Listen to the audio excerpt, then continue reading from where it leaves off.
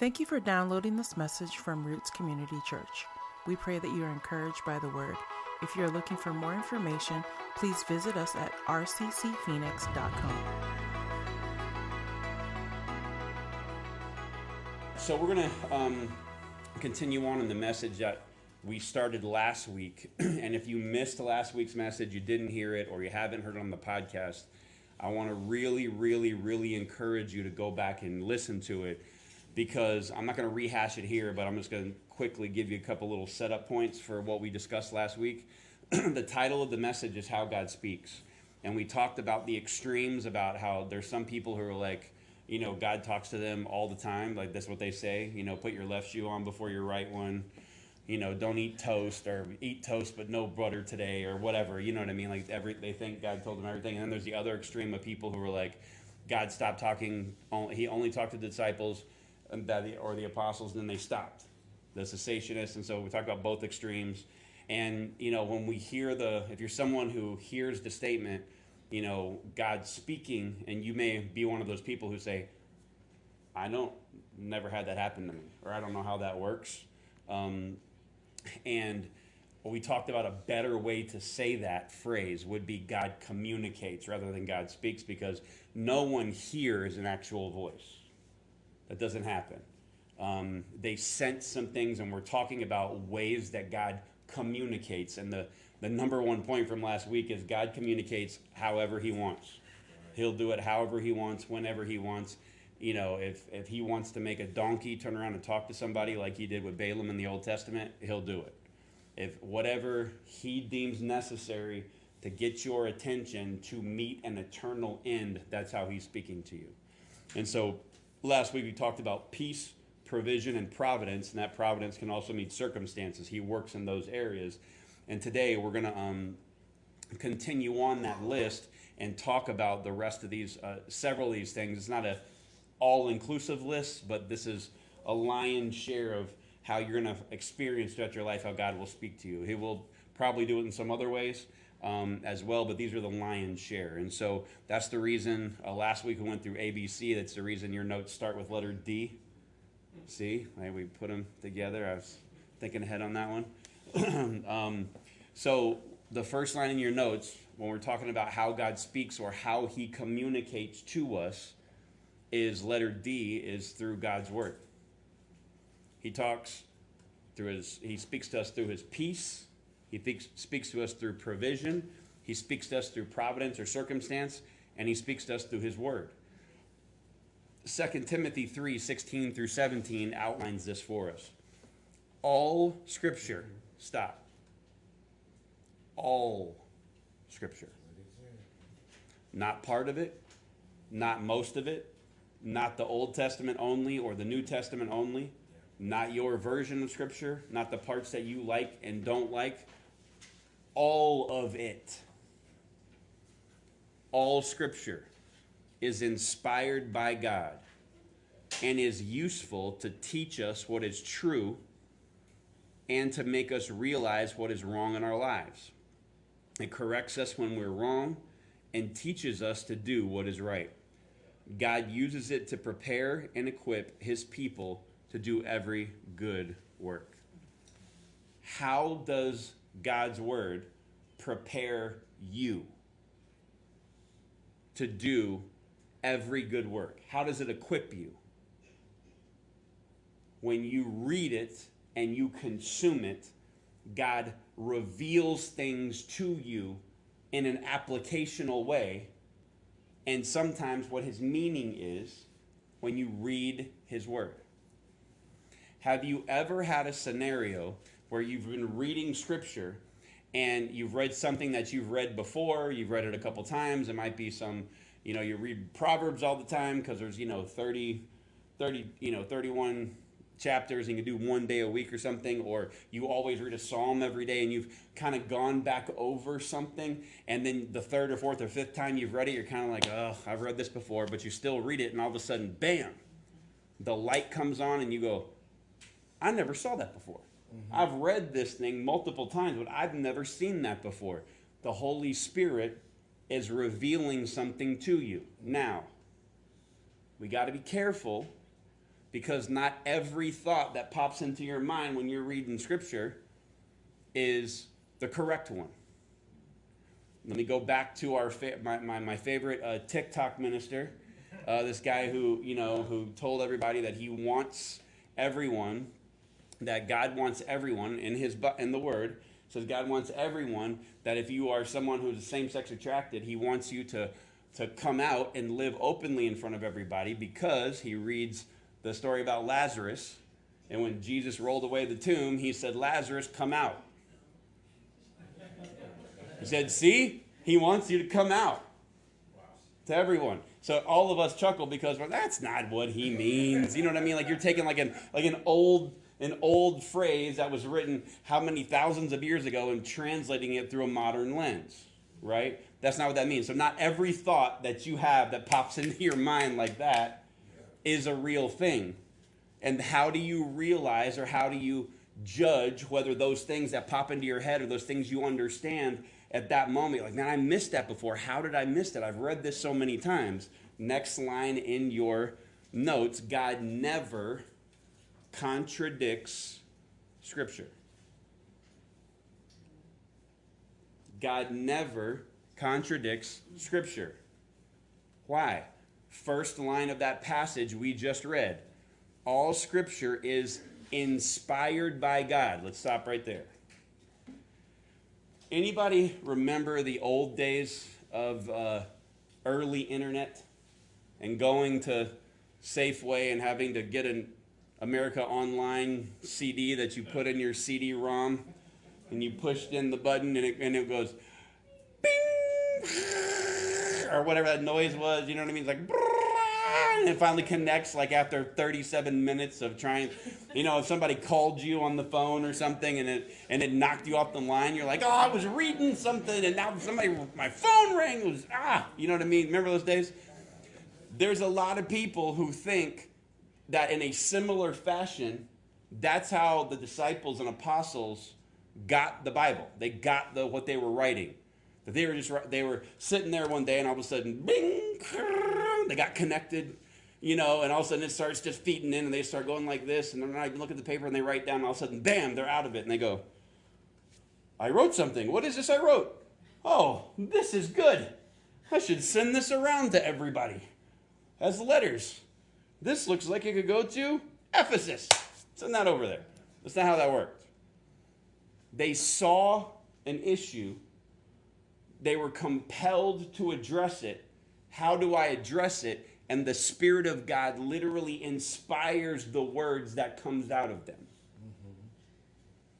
If the Spirit of God is inspiring those words that come out of them, and it is inerrant, meaning that it's flawless, it's infallible, it is the actual Word of God, then how is he going to reveal something to you that contradicts that? What you'll find is Scripture will often interpret Scripture. You will find that if I had an idea, bam, I never saw this before. Find another place in the Bible where it says the same thing. If you can find another place in Scripture where it literally in context says the same thing that just hit you, you go, oh my gosh, the Lord revealed something to me. He is communicating to you. A lot of people use the verbiage, oh, well, God spoke to me about this. Well, how did he do that? Well, he didn't speak to me. I was reading Scripture, his inspired word, something triggered off that I'd never seen before. It caused me to dig into it, and I found these other places where it said this. I never saw that before in this passage. Man, what just happened? God's communicating to you. We talked about it last week. There's different ways to communicate, right? You don't just have to use words. Like parents who got kids, right? They're off fooling around in the side room. You give them that little side eye, put it out or whatever. There's different ways to communicate without using words. And in a similar way, this is what God's doing. He's communicating to us without using audible words. Make sense? When we learn something from Scripture or see a truth we've never seen before, God is communicating to us. Another way that he communicates to us, letter E in your notes. This one will probably make some of you squirm, and it'll make some of you clap. Okay? Letter E. Visions / dreams. Visions / dreams. When I say dream, I do not mean your desired future occupation or a goal you'll work to in a capitalist American society so you can feel like you have been a success. Your dream. Go after your dream. I'm not talking about that kind of dream. When I say vision, I'm not thinking about your life vision statement. I'm going to visualize what I want to become. I'm not talking about that. I'm talking about actual vision or a dream. You're sleeping at night and you have a dream. Not all of those dreams you have at night mean something. The majority of them probably don't. And, if the pink elephant is chasing the polka dot armadillo, while riding a unicycle and a clown is clapping in the audience, that was the disgusting pineapple you put on pizza before you ate. Stop putting fruit on food. That's another message for another day. But so that was just you just being crazy, right? The Lord showed me that the clown is the laughter. No, he did not. No, stop. He didn't say nothing to you that night, except don't eat that late again. Probably that's his message to you, right? But there's scripture to back up how God repeatedly talks to people who weren't the disciples through this way. I have not found in scripture where God says this is the only way he's ever communicated to one person. But it is a way, a avenue he can speak to you. Acts 9, 10 through 16. Now there was a believer in Damascus named Ananias. The Lord spoke to him in a vision. See that right there? He's communicating to him through a vision. Calling Ananias. Yes, Lord, he replied. The Lord said, go over to Straight Street to the house of Judas. When you get there, ask for a man from Tarsus, named Saul. He is praying to me right now. I have shown him a vision of a man named Ananias coming in and laying hands on him so he can see again. But Lord, exclaimed Ananias, I've heard many people talk about the terrible things this man has done to the believers in Jerusalem. Remember, Saul was killing folks. And he is authorized by leading priests to arrest everyone who calls upon your name. But the Lord said, go, for Saul is my chosen instrument to take my message to the Gentiles and to kings, as well as to the people of Israel. And I will show him how much he must suffer for my name's sake. Your Bible, these words, not mine. God gave a vision to Ananias with instructions. And what did he do? He obeyed. He went and did it. If you think about that and you want to kind of cook your noodle a little bit, God instructed him to go. And before he even gave the instructions, and this man had a choice to answer, to respond obedience or disobedience, he already told Saul, hey man, this dude named Ananias is showing up, knowing my servant will obey. Now you might go, well, Matt, that's a one-off. How does that happen today? I went down a little bit of a rabbit hole last night and listened to and read several testimonies from Muslim people who are living in the Middle East who are converting to Christianity. This is happening in every predominantly Muslim nation. Iraq, Iran, the West Bank, Gaza Strip, Saudi Arabia, all of these places that are predominantly Muslim, there is a phenomenon that's happening. And many Muslims are having dreams when they sleep about Jesus speaking to them. Now, virtually all the Muslims, people who are having these dreams, both men and women, having dreams of Jesus, have these, the visions and dreams, they differ a little bit, but they almost always have at least these 4 characteristics. They can come in if they need to come in. Come on, you're good. Hi, kids. Almost all of the Muslims that are having these dreams have similar characteristics, and I put them in your notes. There's 4 bullet points for you, okay? Number 1, Jesus appears to them. First line of your notes. He appears in their dream. He appears in them in the dream. The second thing, Jesus tells them to find and speak to a person at a certain place at a certain time. So he gives them specific instructions and directions to go to a certain place and talk to a certain person at a certain time. The third thing, when the Muslim follows Jesus' instruction from their dream, he or she finds the person at exactly the right place or time and place, and that person explains who Jesus truly is and presents the gospel.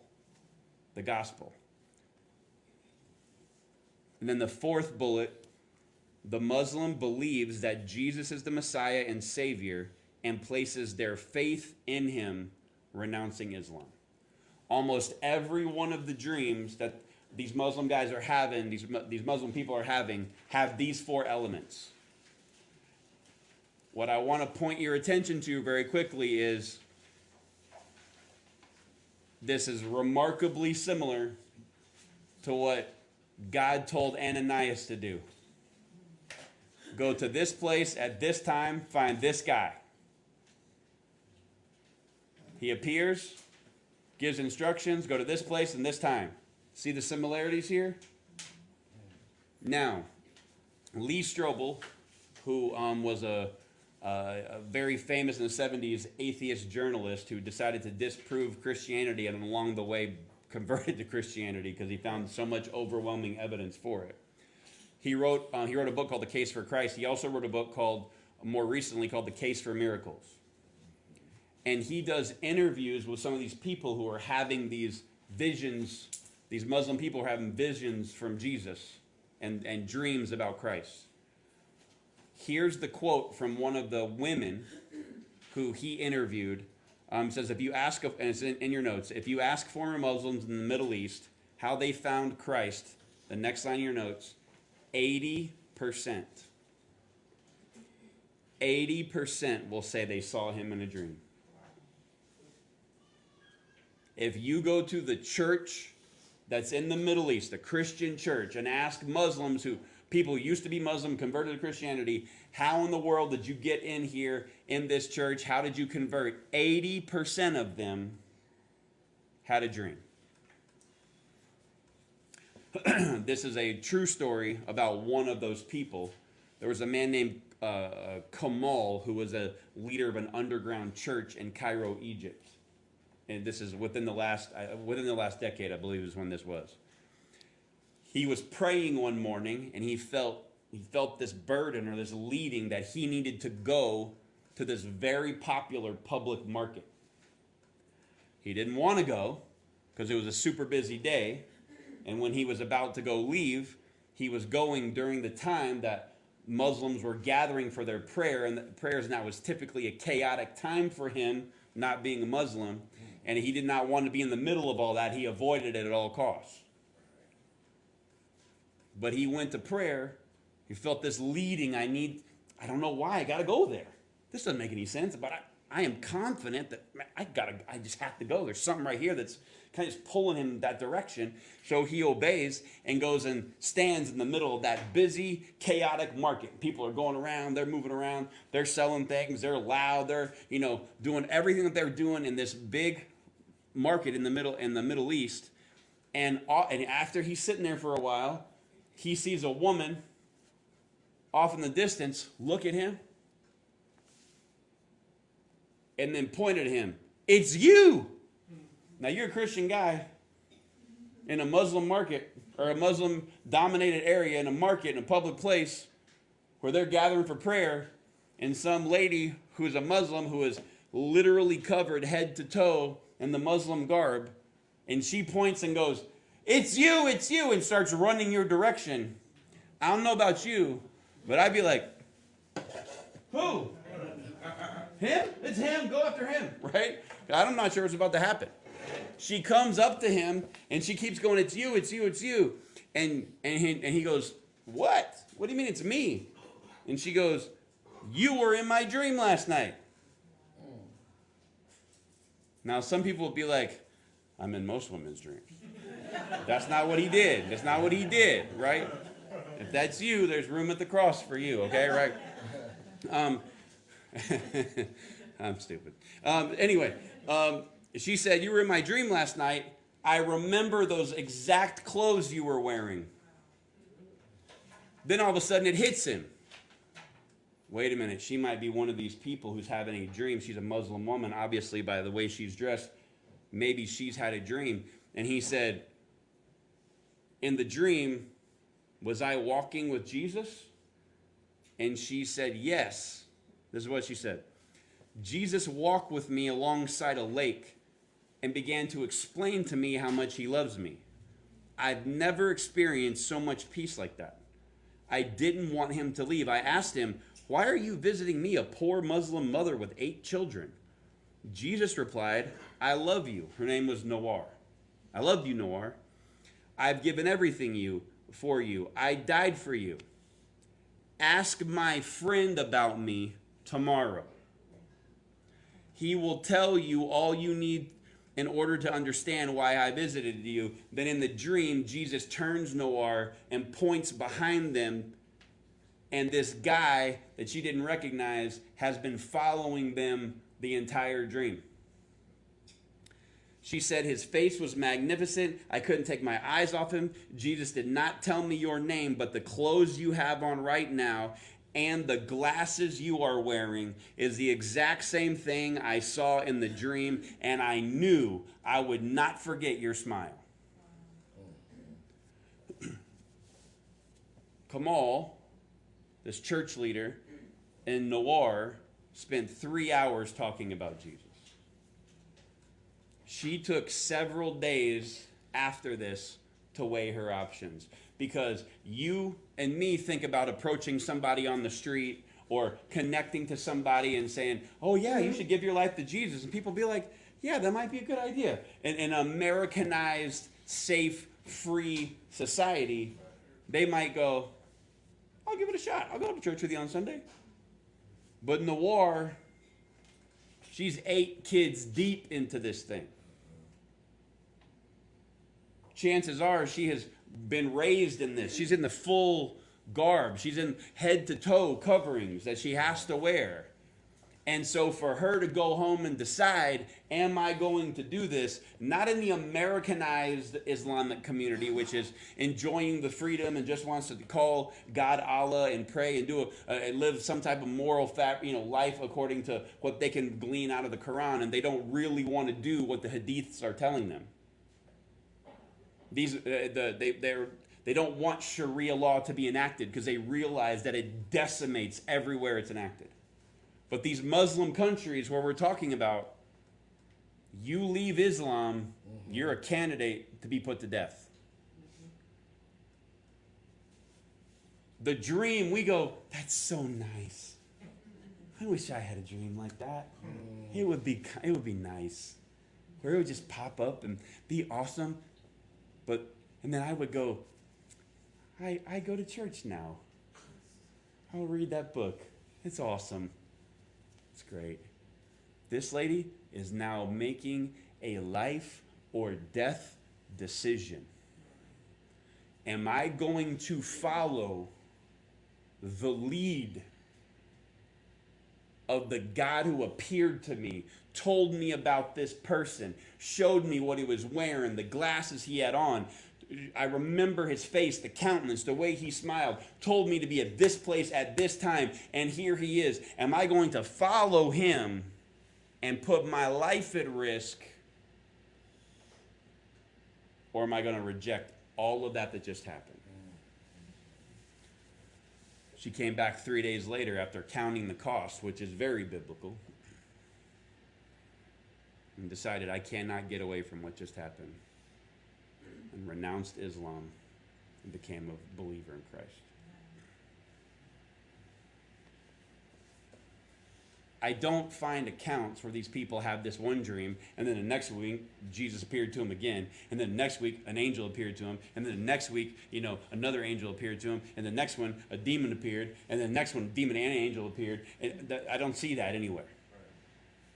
I see that these visions and dreams happen to push someone, invite them into an eternal decision. They're not instructing you on what kind of cereal to eat this morning.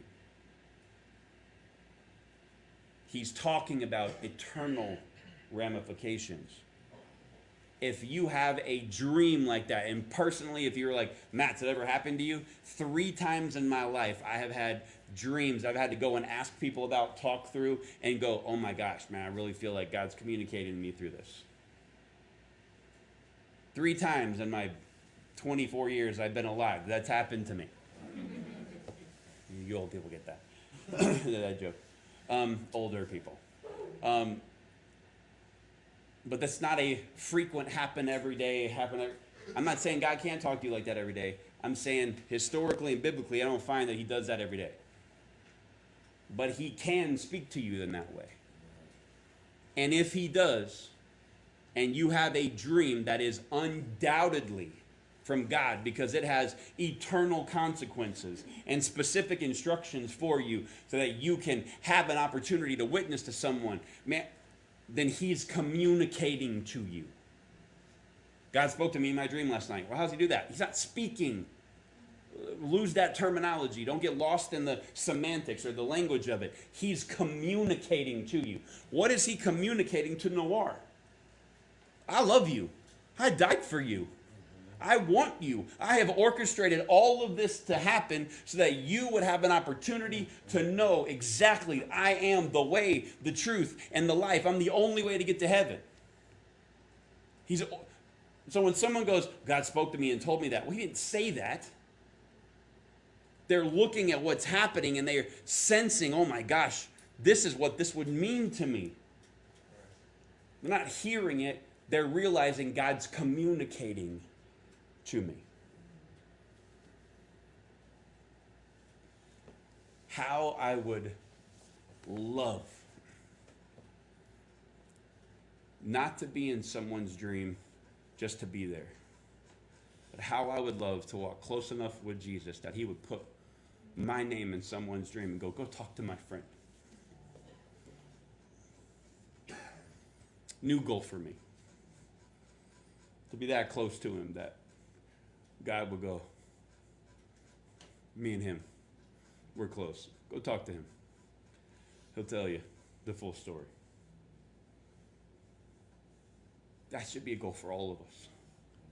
To walk so closely with him that God would orchestrate through a vision, through a dream, through providence, through circumstance, through some encounter, that they would come to you because you got the truth of the gospel and you are a friend of God.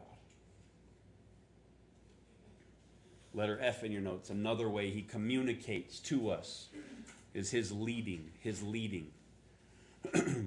We touched on this a little bit with Kamal in the last story. He felt this leading, this thing that was drawing him to do something that he didn't want to do, but he just knew I had to go to that market, right? Let's look at Acts 16, verses 6 through 10, how this is shown in many places, but this is just another one here in Scripture. Next, Paul and Silas traveled through the area of Phrygia and Galatia because the Holy Spirit prevented them from preaching the word in the province of Asia at that time. Then, coming to the borders of Mysia, they headed north for the province of Bithynia, but again, the Spirit of Jesus did not allow them to go there. So instead, they went on through Mysia to the seaport of Troas. That night, Paul had a vision. A man from Macedonia in northern Greece was standing there pleading with him, "Come over to Macedonia and help us." So we decided to leave for Macedonia at once, having concluded that God was calling us to preach the good news there. So here's what happens. Paul and Silas and his traveling companions, they decide we're going to Asia. We're going to go into Asia and we're going to preach the gospel. And I don't know if they realized it was the biggest continent, at the time, or the biggest, surface area mass on the planet Earth. So we're going to go there and just swing for the fences. But they decided to go there, and something happens where the Spirit of God prevented them. You may hear somebody say it like this: God told them no. He didn't say the words no to them where they heard him. He closed the opportunity for them to go. We don't know what this was. We don't know if somebody promised to take them and then they couldn't. We don't know if someone was smuggling them across a border and then they weren't able to get through. We don't know if someone said, "I'm going to finance the trip," and then was robbed of all the money. We don't know what happened, but in some way they had planned to do something, go this direction, and something happened. A divine orchestrated circumstance from God happens, and he blocks them from going. So they go on to plan B. We're going to go up the road. If we can't go deep into Asia, we'll at least get into the northern part here through Bithynia. And so we're going to go up this road, and they go up there and work away to go that direction. And we don't know what happened there, but the Spirit of Jesus prevents them from doing it. What is God communicating or saying to them? Don't go this direction.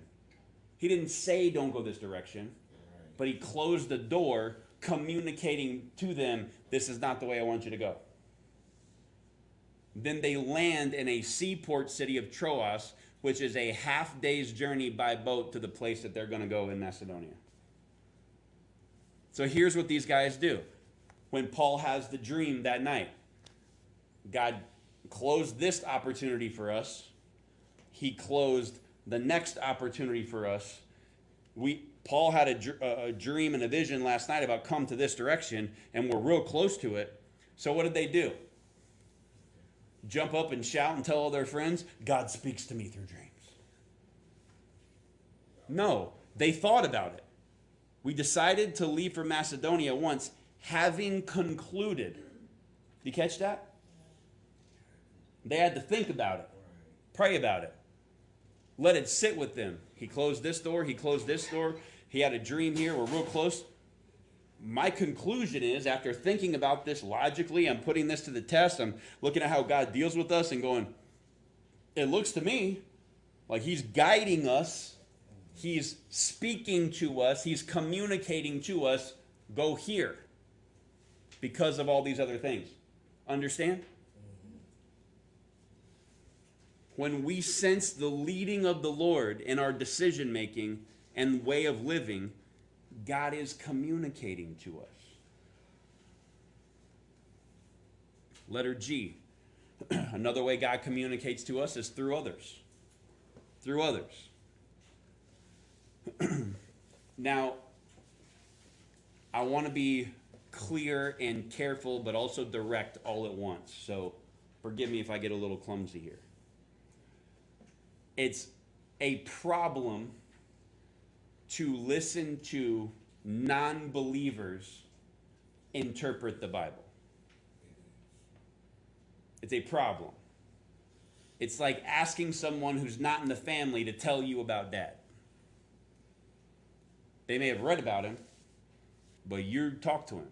You got a personal letter from him. You got directions from him. You got the Spirit of God living inside of you. You have him guiding your steps. He's orchestrating things for you. He is speaking or communicating to you through his peace, through his providence, through his word, through circumstances, through all of these, possibly a vision or a dream, through these leadings. He's speaking to you, and to listen to someone who is not been made new tell you, well, this is what this really means.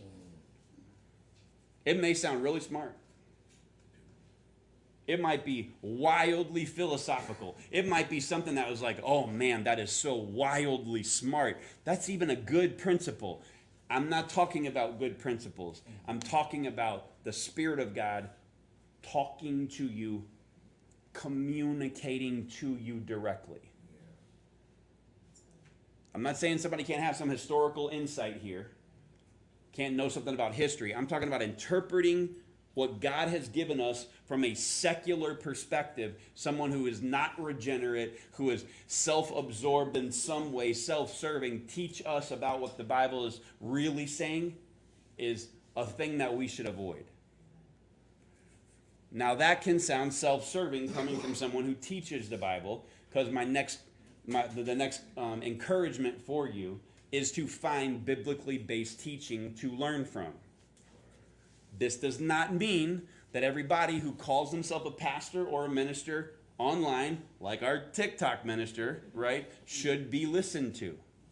Because many people, in an effort, might be well-intentioned. They might want to build their church. They might want to encourage somebody. They might want to give somebody hope. They will make promises on behalf of God that he didn't make. If you sow $100, I believe it's going to come back to you tenfold in 100 days. Because hundreds. And if you're named Benjamin, that's the guy that's on the 100. You should give $200 and he'll double it. He'll double for your trouble. Right? All of us have heard this. And at some point, I'm full transparency. I bought it. Man, if I could take this $100 and turn it into 1,000 in 100 days, I could probably put a couple things on this credit card and be out of debt in less than 3.5 months, right? And so I gave the money. And as soon as I did, I was like, 100 days. And the next morning I woke up and I'm like, what is the matter with me? What is going on? I just got swindled by a guy who said he was talking for God. You know what happened in 100 days? Nothing. I lost count. There's too many other things that happened in the next 100 days to see if God gave me back my $1,000. He did not do that. He did not do that. Why? Because this minister made a promise and slapped God's name on it because it was nifty that God didn't make. I still can't find the scripture. 100-fold in 100 days. Right? Can't find it. So I'm encouraging you to act in wisdom, discernment, and with the leading of the Holy Spirit. And if you hear some nonsense like that and something in your heart goes like kind of tenses up, and it's not a heart attack, you know what I mean? It's just something right here. It's kind of like the Holy Spirit's communicating to you. I'm not talking about conviction. Ouch, man, that got me. I'm talking about that. I'm talking about that sense. You know what I'm talking about, right? That sense, it's like you want to go that way, and there's something in your chest that's like, right? Cringe, right? That whole thing. There's a possibility God's communicating to you in that moment. He's disrupting your peace. So how does he speak to us through others? Romans 12, 6-8. In his grace, God has given us, believers in Christ, different gifts for doing certain things well. So if God's given you the ability to prophesy, speak out with as much faith as God's given you. If your gift is serving others, serve them well. If you're a teacher, teach well. If your gift is to encourage others, be encouraging. If it is giving, give generously. If God has given you leadership ability, take the responsibility seriously. And if you have a gift for showing kindness to others, do it gladly. I just watched all of you serve people and serve a church, and you did it out of obedience or a love for God, or because you wanted to serve in some capacity so people will come find him this last Friday, right? You had no idea that the guy was operating everything by himself and went, oh my gosh, man, you guys are amazing. You just saved me so much. What does your act of service, what does God use your act of service to communicate to this man? There are people out there who are not competing with me. We're on the same team. I don't have to look over my shoulder and think, is Roots Community Church coming for my neck in some way, or telling people, don't go to the fountain, come over here. They weren't in the green room telling people, you shouldn't come to this church, you should come to my church, right? You weren't doing that. All of that is communicated through your obedience to your gift, serving other people, including believers.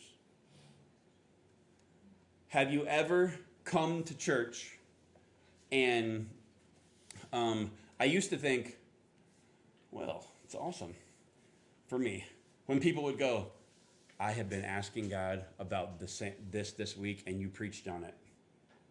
In my younger years, I was like, well, that's why you pray. You know what I mean? Like let me throw my cape back in behind my shirt here. You know what I mean? Like I was a superhero. But what happens is the Spirit of God drops something on your heart if you're really following him. And you're like, I don't know, I'm supposed to preach this series right now, but I'm going to push this in here. And then it speaks to something you're directly dealing with, a scripture you had a problem with, a question about God that we were wrestling with, and it came at the exact same time. It's not because, oh, he's the man of God and he's got a hotline to Jesus. No. It's God orchestrating things to communicate something to you. He is speaking, communicating to you through other people. You obediently using your gifts. Here it is, Paul instructing all of us. Use your gifts to serve God, to serve other people, to serve believers. And when you do that, you have no idea what that God is using that to communicate to that person. The goal is to get to heaven and have 1,000 people who you impacted and you had no idea, because you were just faithful and obedient to serve and to use your gift, whatever it is, encouraging, giving, leadership, showing kindness, teaching, prophecy, whatever that is that you've been given. This is not an exhaustive list, but if you've been given a gift and you're serving others with it, you have no idea what God is using you to communicate to others.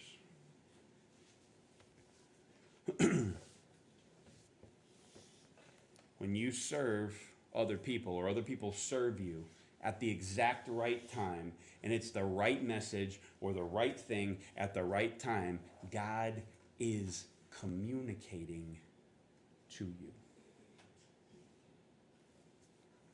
Here's a fun one. Letter H, another way God communicates to us, speaks to us: conviction and discipline. Yay! Conviction and discipline. John 16, 7 through 9. We read part of this last week. But in fact, it is best for you, this is Jesus talking to his disciples, it is best for you that I go away, because if I don't, the advocate or the comforter, the Holy Spirit, won't come. If I do go away, then I will send him to you. And when he comes, he will what? Convict the world, of its sin and of God's righteousness and of the coming judgment. The world's sin is that it refuses to believe in me. If he convicts you of your sin, he's talking to you. He's communicating to you. Psalms 119, 65 through 68. This is David writing to the Lord. You have done many good things for me, Lord, just as you promised. I believe in your commands. Now teach me good judgment and knowledge. I used to wander off until you disciplined me. But now I closely follow your word. You are good and only do good. Teach me your decrees. How in the world are you going to know what he wants, how he wants you to live? You go back to his word, you experience the revelation, you sense his leading. He begins to show you things that are in other places of scripture, and he begins to teach you through his word, through this leading, through his conviction. He is communicating to you. When we're convicted of sin, God is disciplining us and communicating to us. Letter I. The last way we'll talk about tonight. God communicates several ways at once, or multiple ways at once, however you want to write it. Multiple ways at once or several ways at once. Let me give you another example how this happens. Acts chapter 10, verses 1 through 20. In Caesarea, there lived a Roman army officer named Cornelius, who was a captain of an Italian regiment. He was devout, God-fearing man, as was everyone in his household. He gave generously to the poor and prayed regularly to God. One afternoon, about 3 o'clock, he had a vision. In which he saw an angel of God coming toward him. Cornelius, the angel said. Cornelius stared at him in terror. What is it, sir? He asked the angel. And the angel replied, your prayers and gifts to the poor have been received by God as an offering. Now send some men to Joppa and summon a man named Simon Peter. He is staying with Simon, a tanner who lives near the seashore. As soon as the angel was done, Cornelius called 2 of his household servants and a devout soldier, one of his personal attendants. He told them what had happened and sent them off to Joppa. The next day, as Cornelius' messengers were nearing the town, Peter went up on the flat of the roof to pray. It was about noon and he was hungry. But while a meal was being prepared, he fell into a trance. He saw the sky open and something like a large sheet was let down by its 4 corners. In the sheet were all kinds of animals, reptiles, and birds. Then a voice said to him, get up, Peter, kill and eat them. No, Lord, Peter declared. I have never eaten anything that our Jewish laws have declared impure or unclean. But the voice spoke again, do not call something unclean if God has made it clean. The same vision was repeated 3 times. Then the sheet was suddenly pulled up to heaven. Peter was very perplexed. What could the vision mean? Or what could the vision mean? Just then the men sent by Cornelius found Simon's house. Standing outside the gate, they asked if a man named Simon Peter was staying there.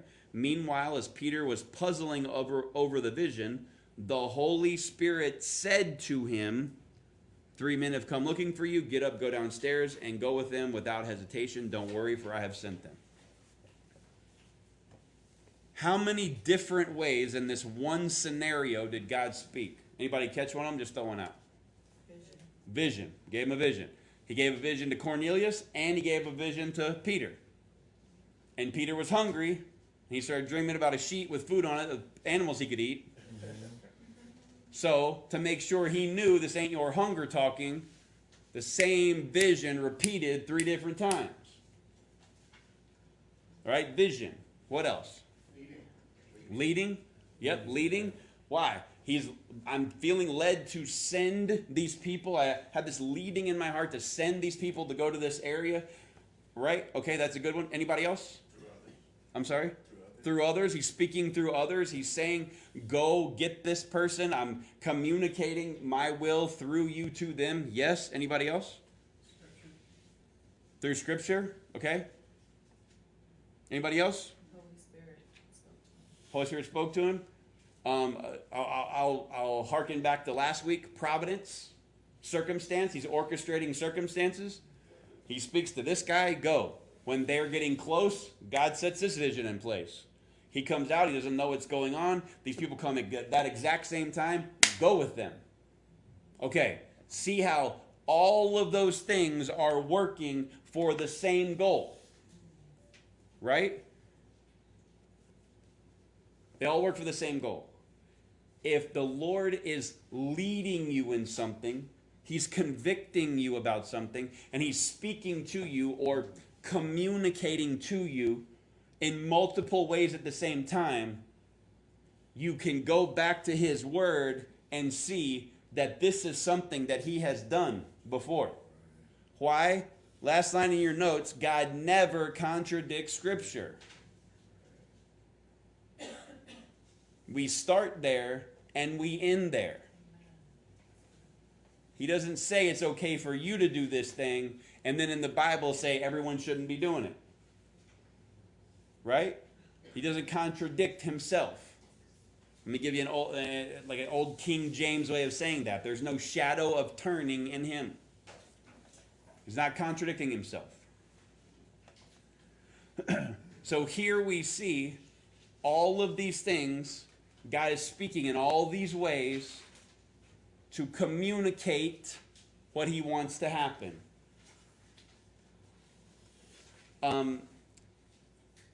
This has happened to me in one major milestone point of my life. Me and Nina were in Texas, and we moved there in 2008, moved back here in 2011, so about a little over 3 years we were there. And it was a train wreck. We went there to start a church. We've talked about this before. It was just hard. About 2.5 years in, I'm watching. Nothing's working. You want to talk about closing doors? Don't go that direction. Don't go that direction. Don't go that direction. Don't go any direction. Like, that was confusing to me because I'd never experienced that before. I'd never experienced that God's hand could be against his own kids, what they wanted. I'm not going to give it to you. Because we made no provision for failure, and we made sure everything succeeded that anybody wanted to do, and no matter how much money we wanted to throw at it, or time or effort, or lied to people and said, that was awesome, when it wasn't. Because we didn't want to discourage anybody. You just keep having faith, brother. Right? It was horrible. Just awful. And I started getting phone calls from people that I had dear relationships with that were telling me, we're going to step out here. 72 people moved from here to Texas to go start that church. You know what it takes to move 72 people? From what just to have 72 people meet at the same time, much less move halfway across the country to go do something together.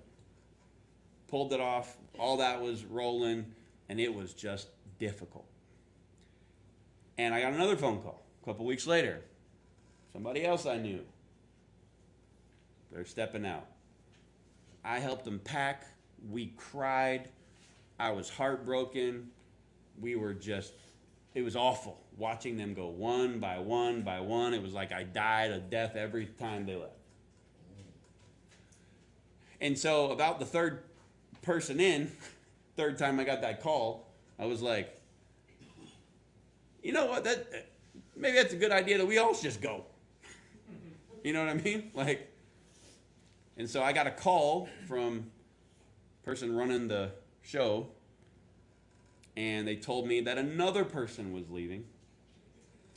And I was like, dear Lord, what is going on? It's not people attending the church, it's people who built the thing. Actively involved every single day. We're making plans with them like 3 days ago, and now they're coming through and being like, hey, they're out. And I was given an opportunity on that phone call by the person who's kind of running everything. They said, look, the dream changed. Everyone's gone. There's very few of us left. If you want to step out here, I get it. Wasn't a guilt trip. It was an honest, it seemed at the moment it was an honest presentation of things have changed. It's not what we wanted to do. It's not what our goal was. So we can all just jump off the ride here if we want, because there's not many of us left. And I almost went, give me a day to pray about it, because I'll call you first thing in the morning. You know what I mean? Like I didn't want to jump at it. And as I was about ready to answer that way, that tension hit me. Not fear, not angst, not heartbrokenness. Nope. Do not say that. And I responded, I'm following God here, man. If he didn't say to go, I'm not going. If he says to go, when he says to go, I will be happy to do it. I'm going to follow him, but he hasn't told me to go yet. And I hung up that phone call going, Lord, I have sensed you do things in me before, and a lot of times I'm right, sometimes I'm wrong. That's a wrong one, right? I can call him back and be like, you know what, on second thought. Nope. Why in the world did he not let me do that? I started getting phone calls later in the day. Just got a call from the guy running everything over there. He's telling us he owns you. You'll never leave him. His hooks are so deep into you that you won't make a move unless it's with him. My pride was really hurt on that one. I wanted to call right there and go, hey, dude, I am out now. And probably could have justified it. The Lord said, hey. He didn't say, hey, don't do that. It's communicating, don't move. Okay. That was a rough couple months. And I was praying my guts out. I don't know if I've ever prayed that long, that consistently, ever in my life. I would leave for hours in the morning and go sit at the Vista Ridge Mall in Lewisville, Texas, off the whatever freeway that was that had a toll road on it. They had a free one on a toll road. Man, I know right where it is. I could drive you there today. I was there so often. I'd park under trees, get in the shade, and I'd sit there and cry and sing and shout and be quiet and ask God and beg him, what am I supposed to do? Why is this like this? Are we supposed to leave? Please let me go. Free me from this burden. You know, I went all the way down the line. I used all the lingo. Nope. And I didn't realize at the time that God was teaching me something. And I had an opportunity to speak to an older gentleman who was a pastor for many years, and he was trying to help me out because all the money was gone. There's no paychecks. We were barely surviving, it was rough. And I sat down with him and he goes, man, you seem troubled every time I see you. And so I just spilled my guts to him one day about, I feel like, this has been hard, this has been difficult, this, all these things. I explained the entire situation to him. And he goes, what makes you think you're supposed to stay this long? Why don't you leave? And I said, very matter-of-factly, in my good Christian, I follow Jesus minister voice, because I'm waiting for God to tell me. And he goes, how do you want him to tell you? And I could talk to him for a few hours every morning. I give him a chance to say something. I don't do all the talking. I sit here. I'm listening. Nothing? And he goes, I see. He goes, do you serve a God who is the Prince of Peace? And I said, yes. He goes, but you have no peace. I said, right. He said, do you serve the God who gives you provision when you lead and follow him in a direction? He provides for you?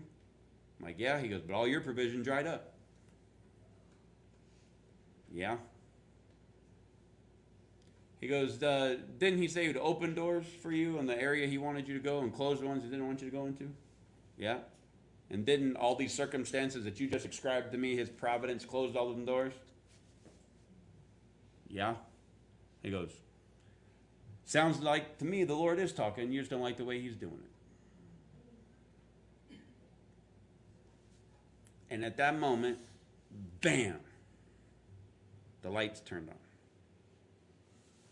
And I went, I have been told that I just go to prayer and God tells me what to do. I didn't know he was talking to me, communicating to me in all these other ways. So I went back to God's word and I saw, yes, he's the Prince of Peace. He is the God who provides. He's the one who closes doors, opens doors. He orchestrates these circumstances. And I was like, has he been telling me, he's using this moment to show me how to hear him, to understand how he's communicating in a different way. And because I'm a knucklehead, and because I think God was probably showing off on this one, the next day, I kind of unplanned met with 4 different people who did not know each other and didn't know I was meeting them in that day, and every single one of them said, I was praying for you this week, and I don't know what this means, but you're released. First guy told me that, and I'm like, well, you just might be a little bit too close to the situation to know I want to be out of here, so I don't know if I can really believe you, you know. And then I go online and see that my youth pastor, as a kid, I hadn't seen in a decade, who lives in Ohio, was in Texas that day. And I sent him a message and said, hey, man, I know you're in Texas. He goes, yeah. He's like, what?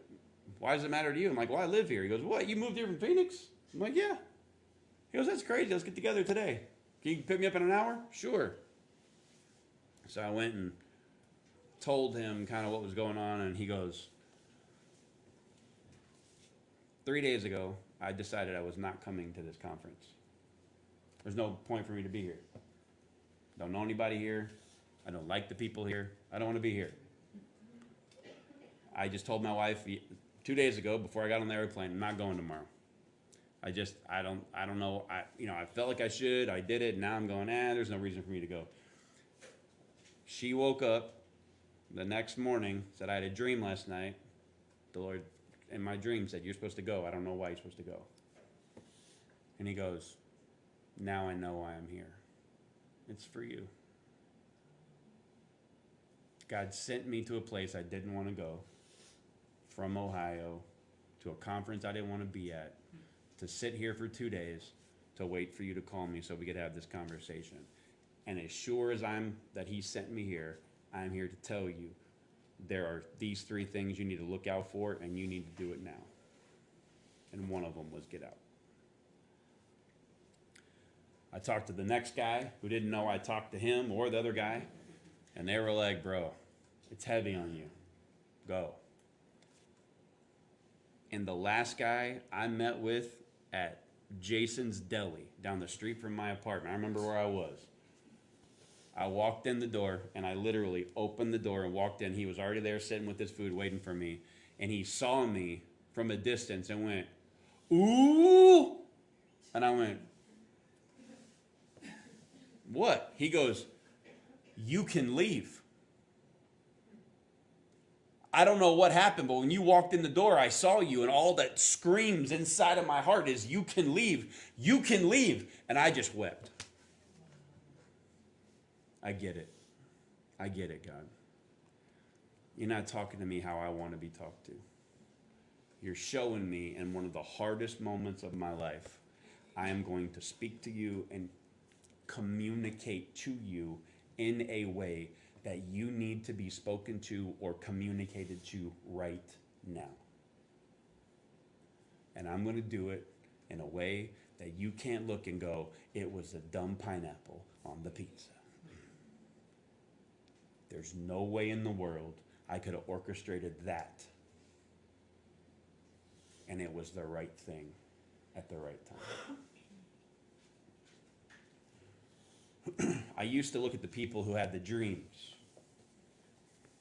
Or they would say things, and today one person has a dream and they change their Facebook name, and not their name, it's prophet so-and-so or prophetess so-and-so or whatever, And they go, oh, God spoke to me, and then he's going to speak to me again tomorrow, so come back. If you want to know what God's speaking to America, my book is available at Amazon. I heard that one. That's a real one. I used to look at guys who would say that and go, gosh, man, that would be so amazing if God would just speak to me.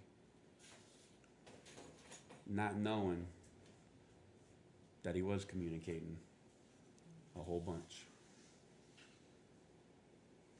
I just wanted him to do it the way you talk to that person.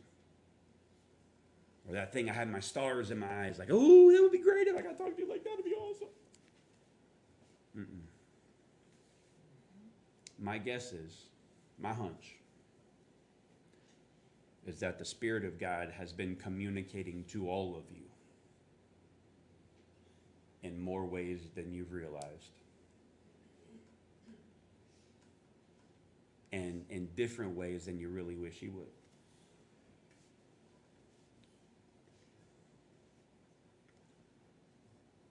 I don't know if you could handle, if I could handle, any of us could handle the intensity of what happened to me in that moment repeatedly as a lifestyle. I couldn't take it. I needed something definitive to exit something I was deeply involved with and loved for more than 16 years of my life that I committed to it. I needed a major thing at that moment to be like, I'm shifted. Because it was hard. You should not look in this room and be like, God speaks to him. No. God's communicating to you about a whole bunch of things. Not every day, maybe not every week, but there are simple things that he's communicating to you that you might be missing. Because I'm waiting for God to speak.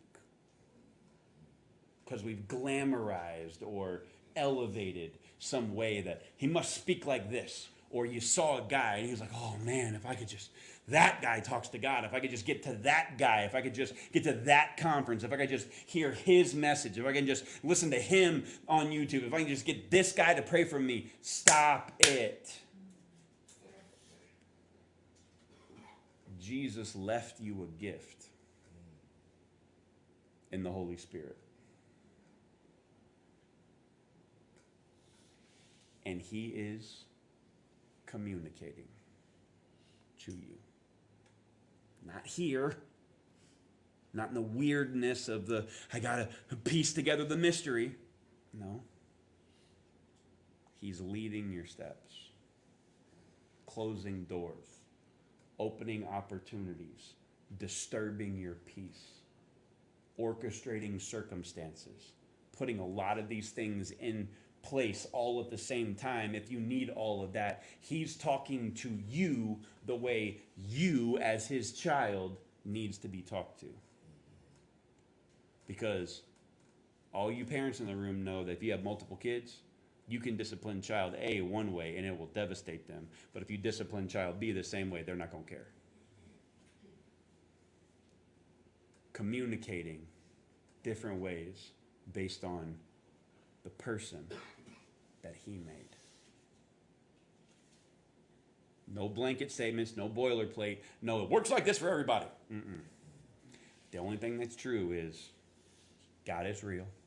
Faith in Jesus gets you to heaven. His word is true. And he is communicating to you. Matt, I don't know if what he said to me is right. Then you're not here enough. You have to go to his word. You have to go to his word. You have to even know if what I'm communicating to you is correct. Which is what I've pushed you from day one to do, whether you are here or some other place. If it comes out of somebody's mouth who's teaching it, you got to use that discernment the Holy Spirit gives you, the peace, the providence, the circumstances, the provision, the leading, the speaking through others, and his word to know if what I'm giving you is good or garbage.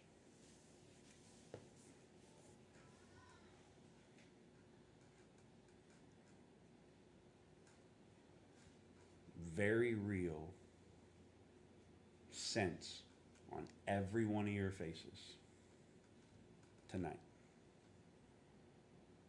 Which leads me to believe God's communicating to you or wants to. It's not weird. It's not strange. It's a loving Father looking at you as child and saying, I know the right way to go.